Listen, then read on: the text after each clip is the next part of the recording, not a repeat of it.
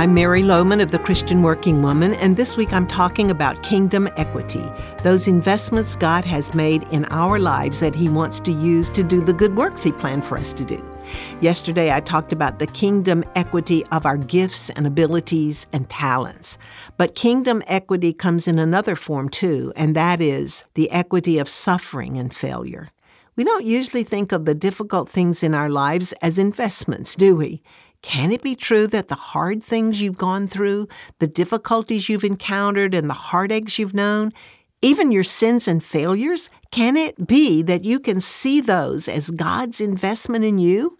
How can that be kingdom equity? Well, the truth is that it is often these hard things that drive us to know God and that keep us humble and show us our total inadequacies and force us to depend on God. God is never the author of evil, but He has this marvelous way of turning what someone meant to us for harm into something that He uses for good, as He did with Joseph, you'll remember. And they include things such as your childhood experience.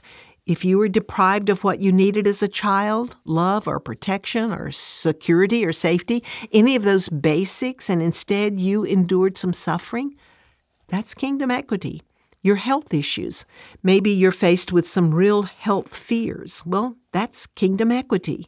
Your financial hardships. You've lost a job and you've faced month ends without enough money to pay your bills. That's kingdom equity. Broken relationships. That marriage that fell apart, or that friend or family member who is estranged or distant from you. Again, kingdom equity. Disappointments in people.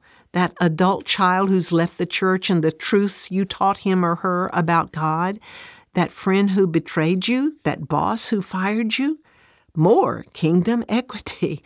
Significant losses, the parent who died, or mate or child or close friend.